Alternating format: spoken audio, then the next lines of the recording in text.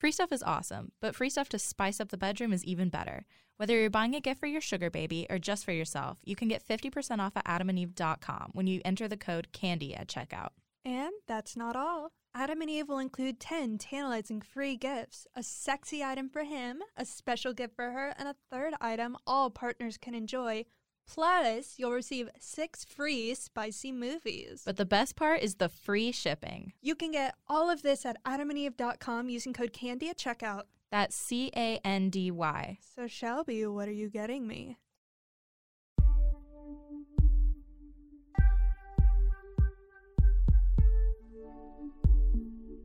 Candy Girl Podcast. Fuck me, daddy. Hey all you candy sluts and bubble butts. Welcome to a very special episode of Candy Girl. I'm one of your hosts, Emily.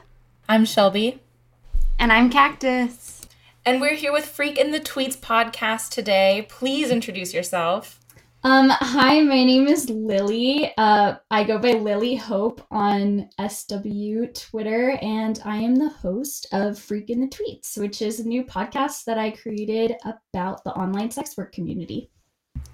What was the inspiration behind Freak in the Tweets?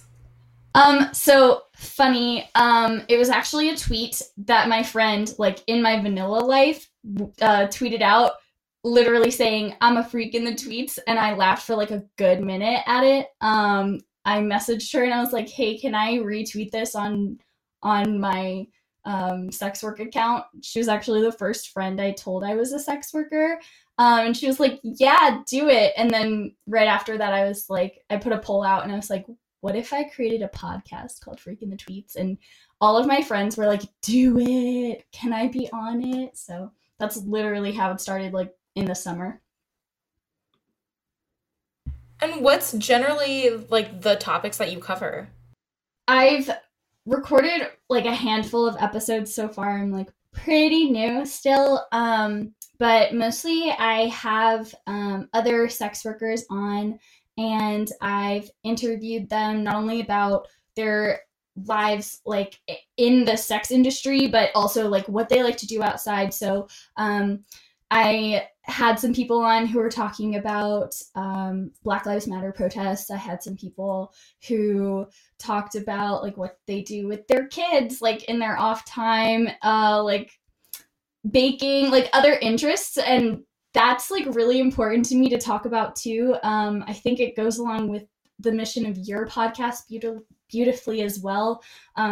Really just like humanizing sex workers and reminding people that we're still people too. Yeah, I'm like really into politics as well. So I think all of my episodes are inherently political because I just like talking about that. So the interesting thing that we're going to cover today is sex work representation in media, and we're specifically going to be talking about Hulu's new documentary, Selling Sexy. It's an OnlyFans documentary, so something we all have a grasp on. And while I was watching it for this episode, I was thinking about the humanization and how they're trying to humanize these sex workers in the documentary. And I definitely want to touch on that. But Emily did a little bit of research, and she is going to give us all the facts about what the documentary is. And then Lily, because I know we talked about this a little bit in Instagram DMs, but maybe we can talk about why we're covering it on the show. So, OnlyFans Selling Sexy, an ABC News original that premiered February 10th, 2021. In it, we cover a vast array of topics, but can you really cover every single topic under the sun when it comes to sex work in only 50 minutes? Not gonna lie, it took me a hot minute to figure out if it was a series or if it was just kind of a one and done thing. I'm leaning towards one and done thing, even though on Hulu it says TV series, kind of misleading. Because after I watched it, I was like, oh, what a great introduction. And I can't wait to see the other episodes. And then after looking into it, what other episodes? So yeah, where do we even start? I guess I'll start with my first opinion. I didn't hate it. Like, I think I think it like provides a really good introduction to people who are brand new in like just starting to learn about the sex industry. And I'm glad that they had actual sex workers. Obviously, when covering such a marginalized group, and it's a what am I trying to say? Yeah, I mean, when you only follow 5 people and the sex work community is huge, you can't include everybody, and it would be impossible to do a 50-minute thing on everybody's point of view and everybody's experiences. But overall, I thought the information was accurate, even if there were some topics that I wish they would have covered.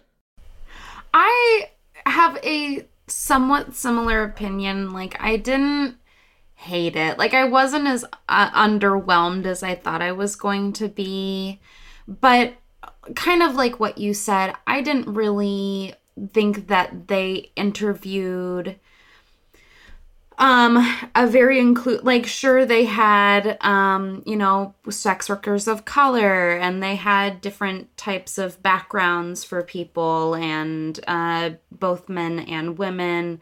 I don't know if they had any the LGBTQ. They didn't really talk about that, but I think that what I've heard from the community a lot on Twitter, Instagram, and just in my own personal opinion is, yes, they did interview only like 5 people, but why did they have to interview all the people that are making the most money? They didn't really interview like the most average people on there. They're interviewing the people who are making a bunch of money.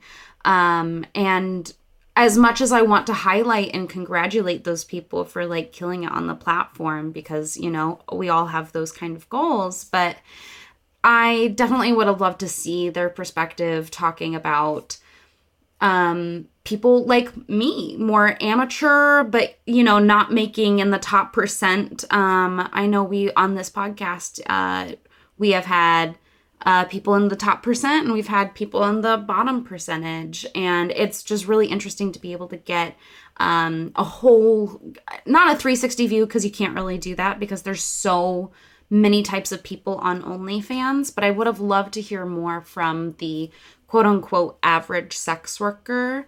And then I think it was interesting that they highlighted people that were not technically, they're like, sure, I do quote unquote sex work, but I don't.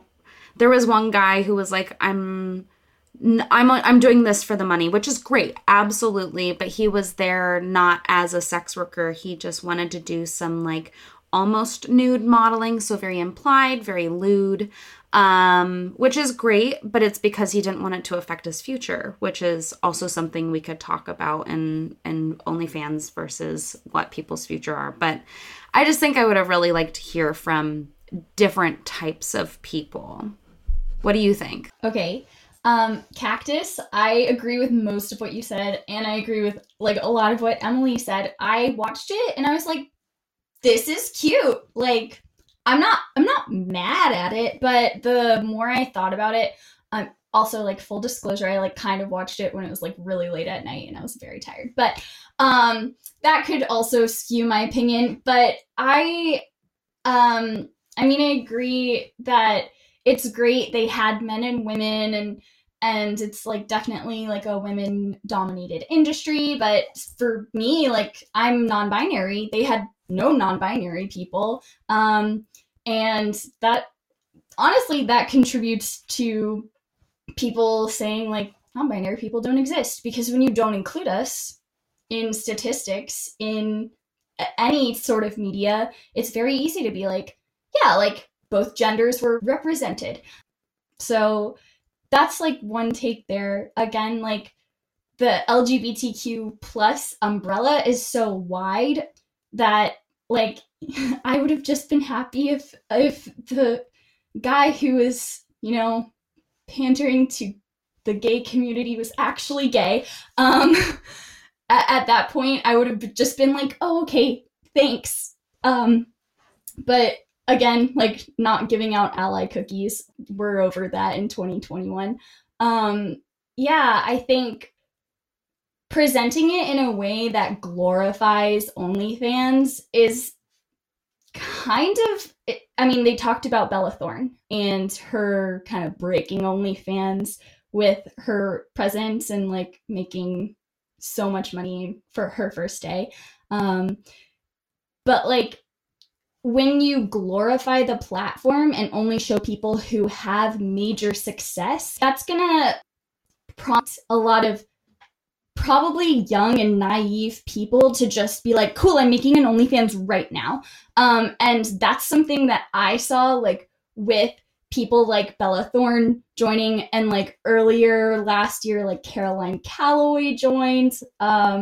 Just like a lot of other creators who are famous for other things, like, yeah, cool, like celebrate your body, but also you're just kind of disregarding that this is a means for a lot of people's survival or primary source of income, and you have income. Like, that's gentrifying. I think they said it in the documentary. It's gentrifying the space.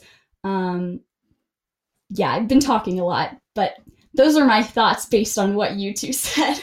I absolutely agree with what you said about the Bella Thorne and these celebrities coming in and gentrifying this space that made it possible for people to make income. And now I actually sent this to the Candy Girl Instagram, and we posted on our Instagram story today. There's a tweet of somebody who reposted of this, I'm not going to say their gender, but I was going to say girl, but, person who bought their first apartment because of OnlyFans. And then somebody retweeted it, quoting and saying that there's a top percentage. They make most of, like, 73% of the income that people make on OnlyFans. So it's like a very skewed perspective of what people actually make, and kind of takes away that space from the people who are really, really trying to be seen. And then, I think we've heard, even on our last episode when we talked to Ivy Plant Gal, we talked about promotions and all these ways that these top people are making money off of the bottom people just to be able to rise to the top. But that's not something, of course, that was talked about in this documentary. But what I think...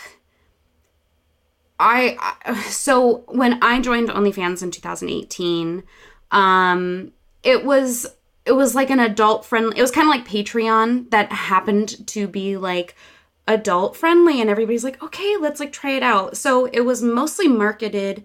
They allowed it and had credit card processors for adult performers, but I don't think that was their main goal for how they started. And I think that's why they continue to only boost creators who are celebrities and who are not sex workers. Like, not anywhere on their platforms will you see them talking about sex workers at all. They don't promote them. They always promote, like, they talk to this guy, Donnell, whatever his name is, I'll find it, Donnell Rawlings. And they like approached him asking him to come onto the platform because they wanted it to be less sex worker central. So I definitely think there's like a skewed perspective of what OnlyFans is trying to make, and how this entire environment and what's being created right now is making it harder and harder for people who want to make it their only income to be able to make that. Yeah, and they did address that in the documentary, which I'm glad that's something that they touched on. Yeah, to acknowledge my own bias going into it, I already had a negative opinion of it.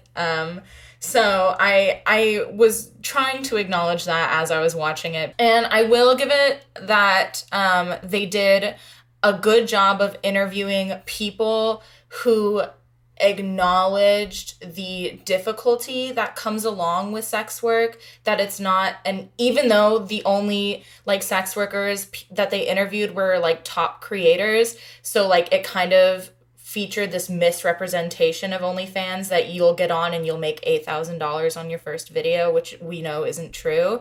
They did have a couple of like experts in, or like journalists and people saying like, you know, this is a little bit more nuanced than that. Sex work is more work than just like you take a naked photo, you make $8,000. So I did appreciate that. I did think the documentary focused way too much on celebrities' usage of OnlyFans. And I think that's on purpose. Like, I think they were trying to take this angle of like, OnlyFans is this popular new app, but it's sexy. And it's like, yeah, I guess. So I really do want to touch on, so a big issue that they discussed in the documentary was celebrities are bringing more attention to OnlyFans, and therefore it's helping sex workers because now people are aware of the platform. But as we know from like the Bella Thorne situation and just in general, other like celebrities joining this platform, that doesn't happen. They either ruin the platform for other people, or they're making a bunch of money that like could be saved for people who actually need it, when these celebrities really don't need to be making all that much money. And so I wrote the question down, can celebrities normalize sex work? Is that something that's even possible? The floor is open. Yeah, I'm reflecting. Okay. I have a thought. So I actually joined OnlyFans in 2020. I'm one of the many people who did. Oh no, what happened? Were we talking at the same time? I'll shut up.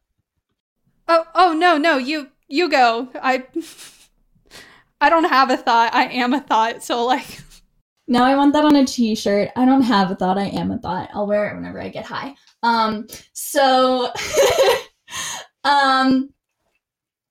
Yeah, I'm one of the many creators who joined OnlyFans in 2020, although I joined like pre-pandemic, so I had been doing like a research on it for like several months, because I mean, like, I'm an Aries sun, but like also like Aquarius moon, Libra rising. Like, I like to be contemplative before I make my decisions most of the time, instead of like just taking a huge risk. But I like started by like creating my like Twitter, like my SW Twitter, and like just following other creators who were my friends like in real life. And through that, I like started following their sex work friends and just kind of seeing, like, basically doing market research. Like, there's a lot of stuff going on here. Where do I fit in?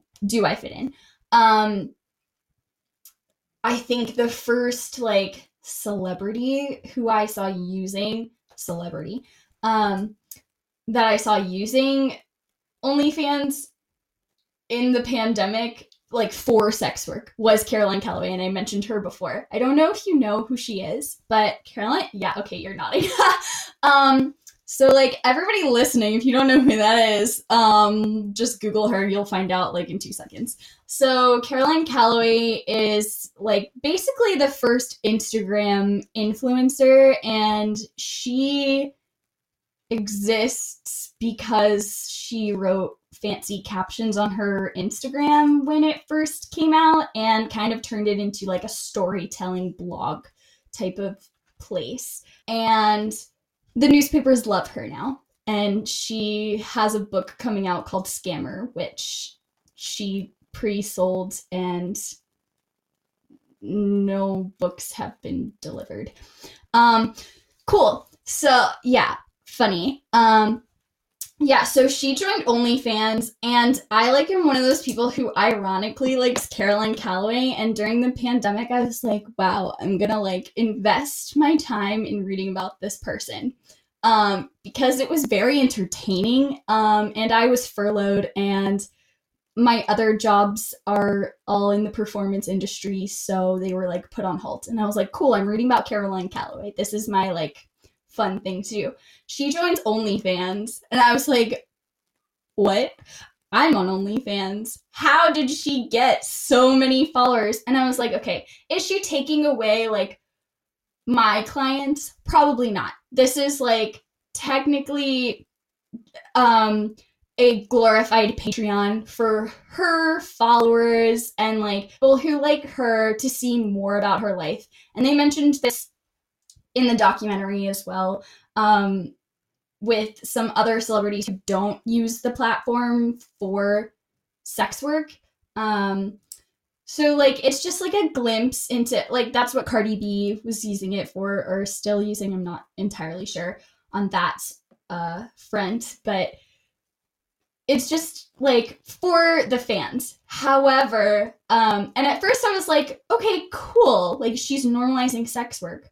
But then, however, it comes back to this whole like gentrifying the space aspect.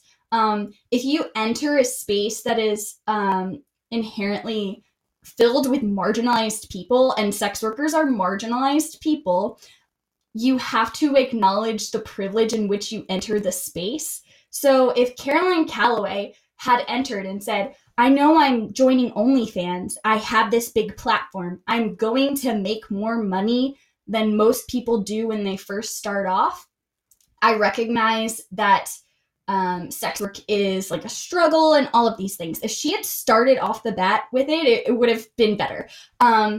After a while, she did acknowledge her impact on the platform, and she kind of acknowledged it as like, people were criticizing me because you think that I'm rich because I have like some sort of fame, but I'm not. I have debt. I was paying off my debt. She went into that, and she's still on the platform. So it's like, where do you stand now where a celebrity acknowledges their impact but continues to do the work that's harmful to marginalized groups? That's not like only applicable with online sex work. I feel like that's been the theme of the past year. Putting that out there, if anybody had any more thoughts on that. I was just going to respond to the part of like, what else could we do, or what could have made something better for a celebrity to enter a space. And I remember the whole Bella Thorne thing, and then when she apologized, she said she was going to start using her platform to like promote other sex workers, and that didn't really happen. She didn't follow through with that. So I feel like even when people say like, oh yeah, I'm going to change my situation, they just, it's all words, you know, all talk, no action kind of stuff. I feel like if people actually pulled through and gave back to the community, gave to organizations like Red Umbrella Project, or just donated to random sex workers or followed their pages, like just giving back in any type of way, would have been actually helpful rather than stealing. Like you said, you're not stealing the actual clients that we would have had. Like, I'm not going to have Cardi B's people because they're looking for something different on her page than my page. But there is this idea, like you said, of gentrification and of making the space now, like when the Bella Thorne thing happened, we lost the ability to be able to tip more than $50. We lost a lot of abilities. And I feel like because people come into this space not aware or educated, and also I will call out OnlyFans for making it absolutely difficult to join because they don't make any of their rules very clear. They're very bad at customer service. There's a lot of things that we should call the actual platform out on. And especially the fact that they approach celebrities to come on the site just so that they can make money, not necessarily boosting sex workers, helping them make money, because I feel like they're known for being, oh, you got an OnlyFans? When you hear OnlyFans, you don't think of like BTS. You don't think of going to some guy's podcast. Like, you think of, oh, this girl's got nudes, or this guy, or this person, or you know, they're sexy. That's what they're doing there, is it's sexy content, and that's what I'm here for. But OnlyFans absolutely deny. I guess, first of all, sorry, we had a little bit of a network issue. So sorry to cut Cactus off, but we're back, and Shelby, take it away.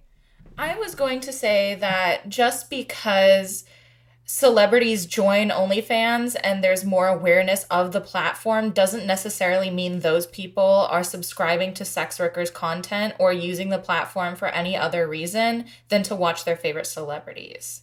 And so therefore I don't think it really helps sex workers in any way, because I don't feel like the people who are joining for the celebrities are staying for other sex workers. I feel like when you join OnlyFans, it's for specific creators that you already like. I mean, I think that that's like okay to, just want to see behind the scenes of your favorite celebrity. Yeah, I agree. I think that's kind of where Patreon began, and then OnlyFans is kind of taking that model into something that felt more, I guess, they all have terrible interfaces. I'm just going to say that. That has nothing to do with this, but I just got to say that, especially OnlyFans, is really not great. Yeah, go ahead, Lily. Yes, can we get an app, please? Like an app that works. That's all I want in this life. Yeah, I mean, I would agree that people who come for the celebrities, or for any creator for that matter, are just coming for that creator. Like, they're probably not going to subscribe to other people unless they follow their promotional accounts or another platform of them. Like, you don't randomly discover people on OnlyFans. I mean, that's part of the appeal of it, and where it differs from other sites where you can get, your adult content and your porn, is that it is paid. Everything's behind a paywall, unless you have a free account, and then people who have free accounts are going to put up like pay-per-view videos. So it's very different from just like logging on to Pornhub, searching whatever you want to watch and clicking it. Like, it's a much more personal experience. So I don't know if a world exists where celebrities can, I guess, fairly promote OnlyFans. Like, they talked in the documentary about Beyonce, like, giving OnlyFans a shout out, and that, like, leading to it kind of blowing up, like a mini surge in usership. But that doesn't mean that that's sustainable. Is that even true? I feel like the reason Beyonce put that line in the Savage remix is because OnlyFans was already a big pop culture thing.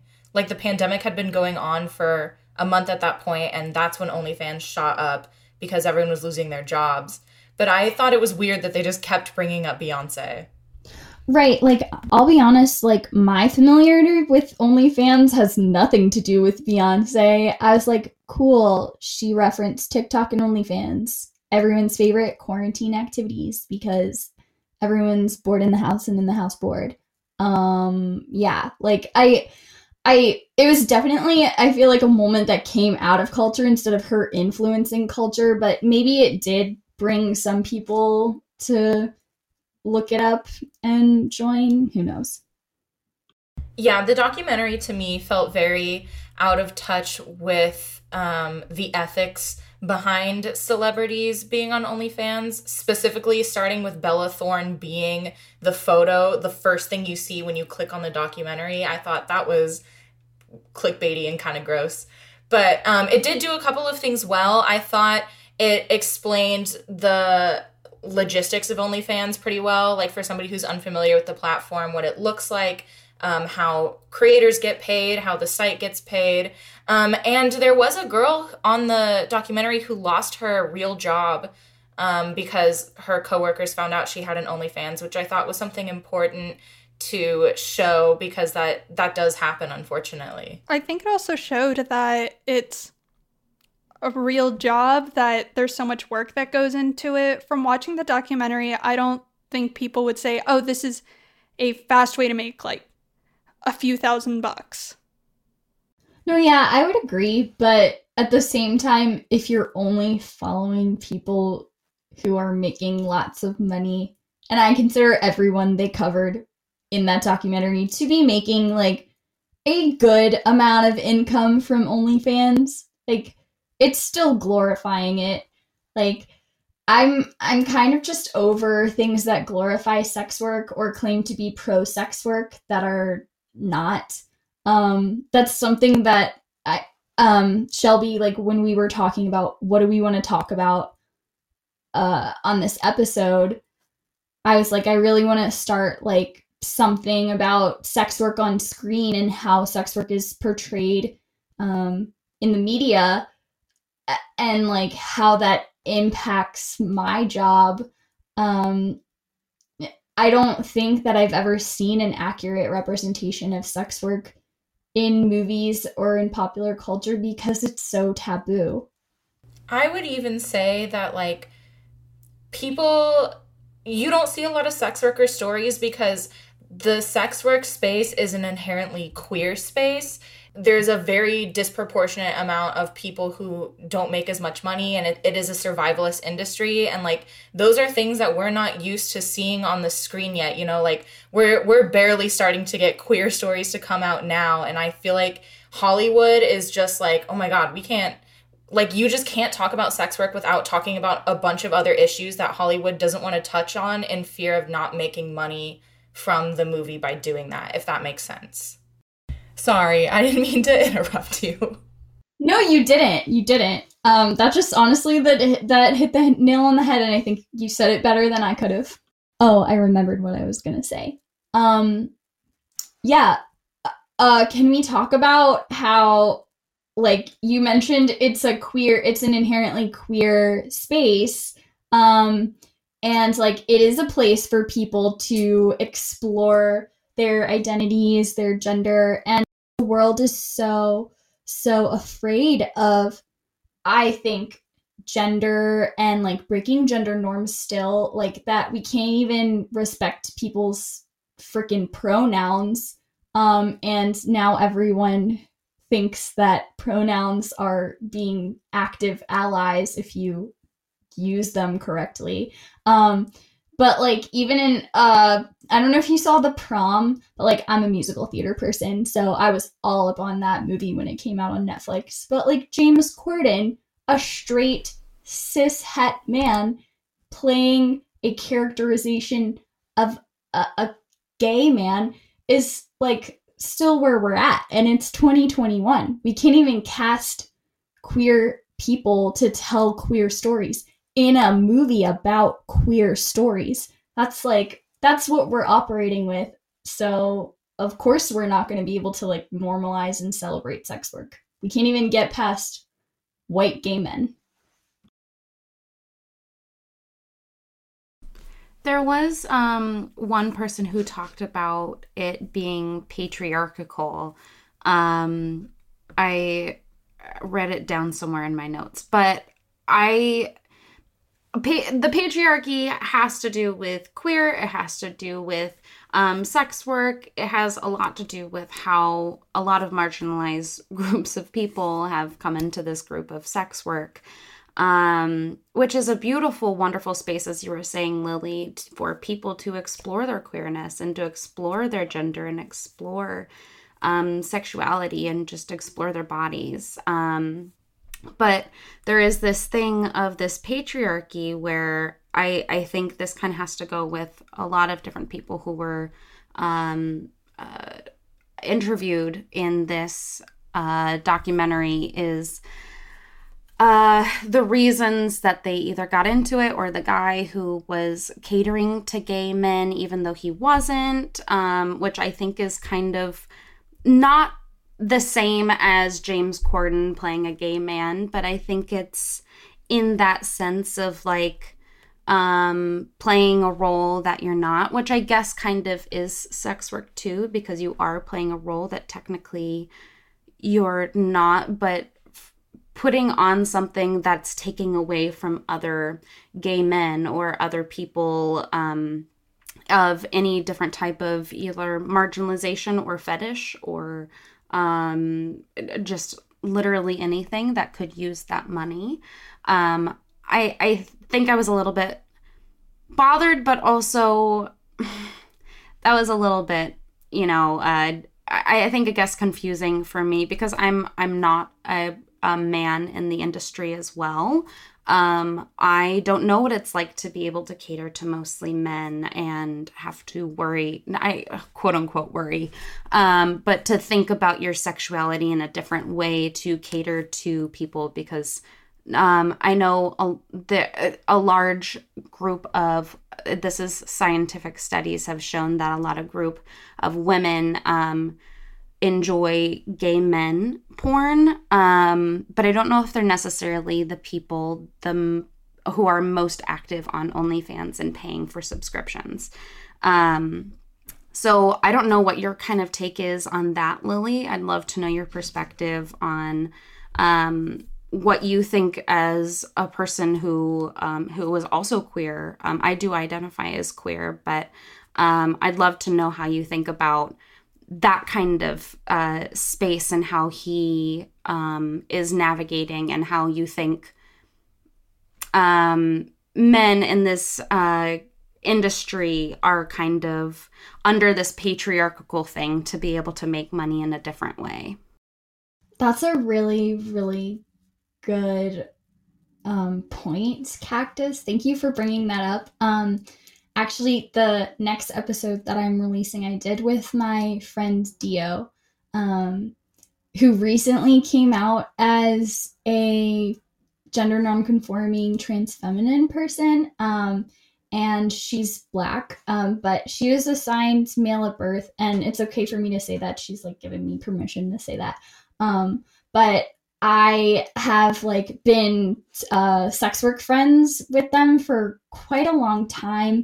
And we've talked a lot about like the struggles of being like a perceived man in the industry and like having to cater to women, but more towards men and like masculine presenting people, like more towards that niche and like gay porn, where it was like a lot of pressure to both, like, I don't want to speak for them, obviously, like I'm still like a feminine presenting person, but they were telling me that it's really hard to fight like personal expression and also like what people want out of masculinity. And I think that also like it goes back to the patriarchy, like you were saying, and even to white supremacy. I think like white supremacy is like what sets up all of this oppression, like racial oppression, ableism, oppression based on like your production, like a product-based society, and capitalism, obviously, product-based society instead of like a practice-based society, and just like being very results-oriented and like setting up hierarchies of people where like the closer you are to a white, able-bodied, attractive, air quotes, cisgender heterosexual man who is Christian, like the closer you are to that ideal and normal, the easier you have it in life, or the less you have to deal with oppression, and like less you have to check your or like know about your privilege. I've gone on a tangent. Again, I like politics, but it's all interconnected, and I could talk about this forever. But I think you originally asked about like being a queer person, and what I think about that. But I think like I can't even begin to say that that man in the documentary is like stepping on toes, because honestly, there's not a space yet for men who want to explore their quote feminine side and create like he was doing that caters towards women, because it's so taboo for women to be attracted to quote, like air quotes, emasculine men. Does that make sense? Absolutely. That I love that you put that into the perspective that we should be putting more of the focus on the space and the environment that was created in the first place, not the people trying to take advantage of these spaces. I guess that kind of intertwines with why I was talking about the patriarchy, and why you brought up white supremacy and why it trickles down is this person is wanting to be able to explore more, but their audience just happens to be that, and they're making a money how they want. But I think what I'd love to have a conversation about is the reason why they were doing only lewd stuff is because they didn't want to destroy future careers that they had potentially lined up. I forgot what their other, I think they were just like bodybuilding. So I think this is an interesting point. Like we brought up the other, the redhead girl. I wish I remembered all of their names. We should definitely tag them in the podcast notes. But she lost her job by having an OnlyFans. And then I know that it can potentially, once you make an OnlyFans, that's what I tell people when they first get into the industry is like, you think it's just going to be easy money with you posting a nude or whatever, but there's so much more that comes after that. You risk future careers, money, family, stuff like that. So I kind of understand why he was doing that, and it's absolutely okay he does that. Like, I know there's a lot of lewd creators out there, and I love them, and they make wonderful, wonderful stuff, and everybody can have their own reasons for it. But I think something that I would love to address is the fact that being a sex worker can make things more difficult for you in the future, which is just another way that we are marginalized because it takes... Oh, yes, okay. You can go ahead, Lily. No, finish your thought. I honestly got distracted. But sorry. No, it's okay. I have ADD, so like that's on me. But absolutely about the job thing is I wish that it were easier for people to be able to make the content that they want to on their own page and in their own privacy and whatever they want to do without the fear of losing potential jobs in the future. I mean, yeah. Ding, ding, ding. I know that there's so many reasons people use like a stage name or an alias when they're creating adult content. But for me, I'm not so concerned about the doxing apart from like it pertaining to my other jobs. Like, I am one of the people who does not only do sex work. Like, I have so many interests, and I'm just like a creator at heart and a storyteller at heart. Maybe I'll regret saying this, but I do theater in undisclosed location and also teach musical theater. So like singing, music, acting, dance, and different tech theater things. Like I teach for ages like 3 through 18. And so I'm constantly wondering, am I overstepping? Is somebody I work with gonna see this? Who do I tell? Because like, obviously, like I want to have friends who are outside of this community who I can talk to about sex work. But like, how do I know who those people are safe to, like, how do I know who's safe to talk to about such a taboo thing? Like, I feel like it's so often that sex work is viewed as like non-consensual work. I mean, I know Cactus does a lot with this on educating community members about consent, and like, one, I love that. Thank you for doing that. Two, it's really important and necessary work, because I think a lot of people, I mean, myself, like growing up going to a church, we're told that porn and like sex trafficking were like the same thing, and that's not true at all. So I think a lot of people are still like working off that. I know I think, Shelby, I was listening to one of your episodes, first like intro episodes with Cactus, where you talked about your Catholic guilt. I was like I didn't grow up Catholic, but I went to a Catholic college, but like, so I get that. Like, people are still working off their guilt from their childhoods when they were taught to repress all of their like individuality. So people just don't know what to do when you tell them even OnlyFans. They're just like, oh, okay. I think that's why it's hard for people to come out as sex workers in general, is because there are so many implications, like losing your job, not being able to have safe spaces, like not knowing who to talk to when something's going wrong, or having to hide yourself. I mean, I obviously do have my own alias too. It's not to hide myself from any vanilla job that I have, but I have a lot of friends who are teachers, are different kinds of things. So they need to be, as private as possible to not worry about harming their future education or job or making anybody uncomfortable, because having an OnlyFans and now because it's so popular, when people hear OnlyFans, they know exactly what it is, which I would love to talk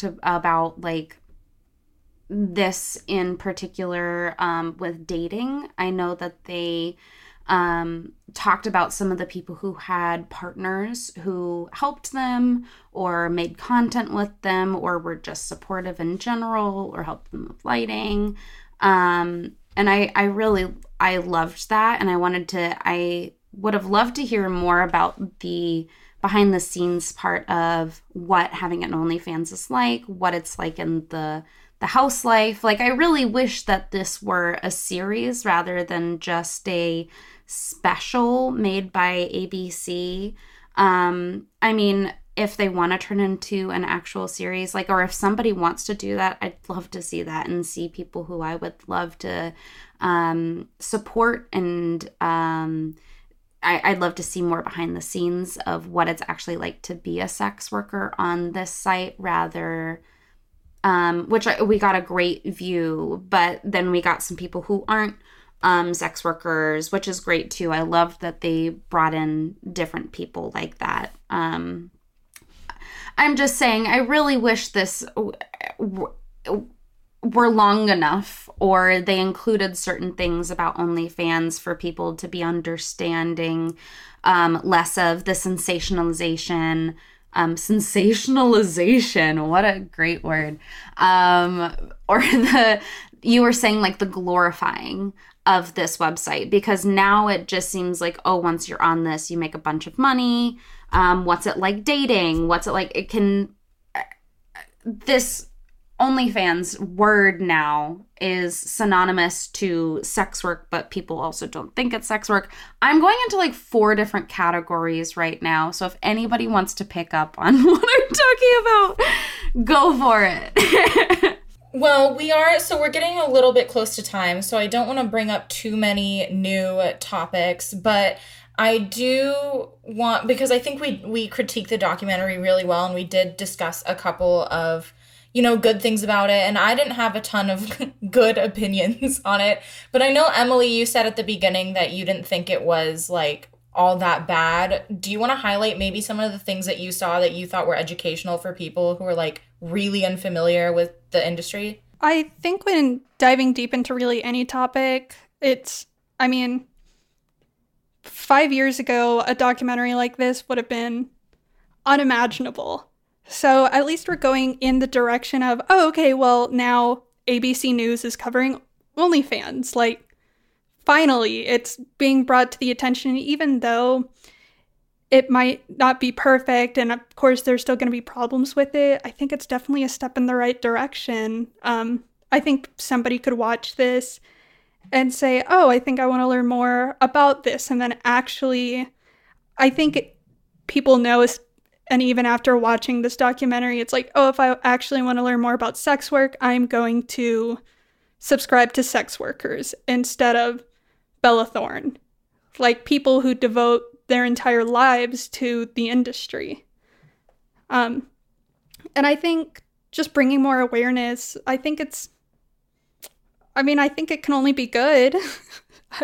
Right? I made a funny face, and I'm sorry, Emily, I made you laugh. But I'd love to respond to, thank you for keeping us level, Emily. We can talk shit about how people portray us in media all day long, but there are some things that we should be grateful for. Let's take a moment to be grateful for the fact that this is... I mean, don't get me wrong, it's still the bare minimum, okay? Like, we're only just talking about it, but I think it's a really great stepping stone, and like somebody who maybe has never thought about looking into sex work, like Hulu is a big ass platform, ABC, like that's credible journalism. Or I actually don't know where they are on the media bias chart, but like you can assume it's probably credible. So I think it's a good stepping stone.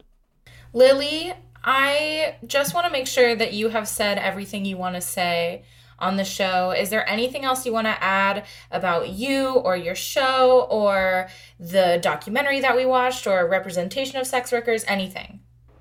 Oh gosh. First of all, thank you to all three of you for having me on and just like having such a necessary podcast. I think in response to what Emily and Cactus were saying, like, and actually you too, Shelby, all of us have been saying, like, we wish it were a series. We wish this had gone into more detail. At the end of the day, I think I'm kind of glad that it didn't, because it's things like this podcast and my podcast and like so many other things that are made by sex workers that I think are the most important. And whenever something becomes mainstream, like the Selling Sex documentary by ABC that's like on Hulu, it becomes a watered down version of the truth.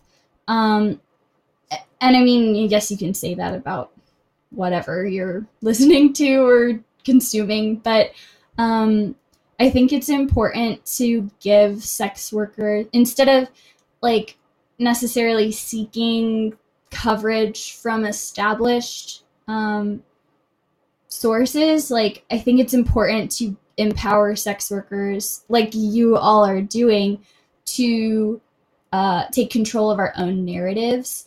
And I guess that's what I'm committed to doing. I really want to do that for myself and also just empower other people, not only who are in the sex work community already, but who may be interested in it, to really think about all of the levels and how it's such a multifaceted job. Yeah, that's me. Thank you so much for being on the show today, Lily. We absolutely loved having you. And this was honestly such a fun discussion. I'm glad that this was something you were like, we should totally talk about. Because it's not something I would have considered. Honestly, I would not have watched this documentary had we not discussed talking some representation of sex work in the media. Is there ways that our audience can find you and your podcast? Yes. If you want to follow the podcast, I am on Instagram and Twitter at FreakTweetsPod. You can follow me there. If you want to follow me, myself, and I am on Twitter at LilyHopeXX, and I just made an Instagram, and of course my username was not available. So on Instagram, I'm at LilyHopeXX.ig.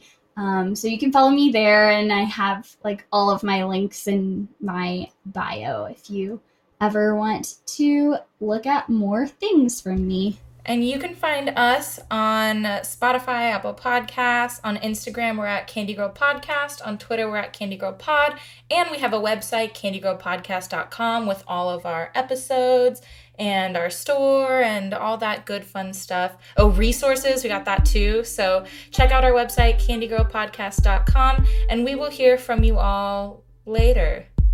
Stay sweet.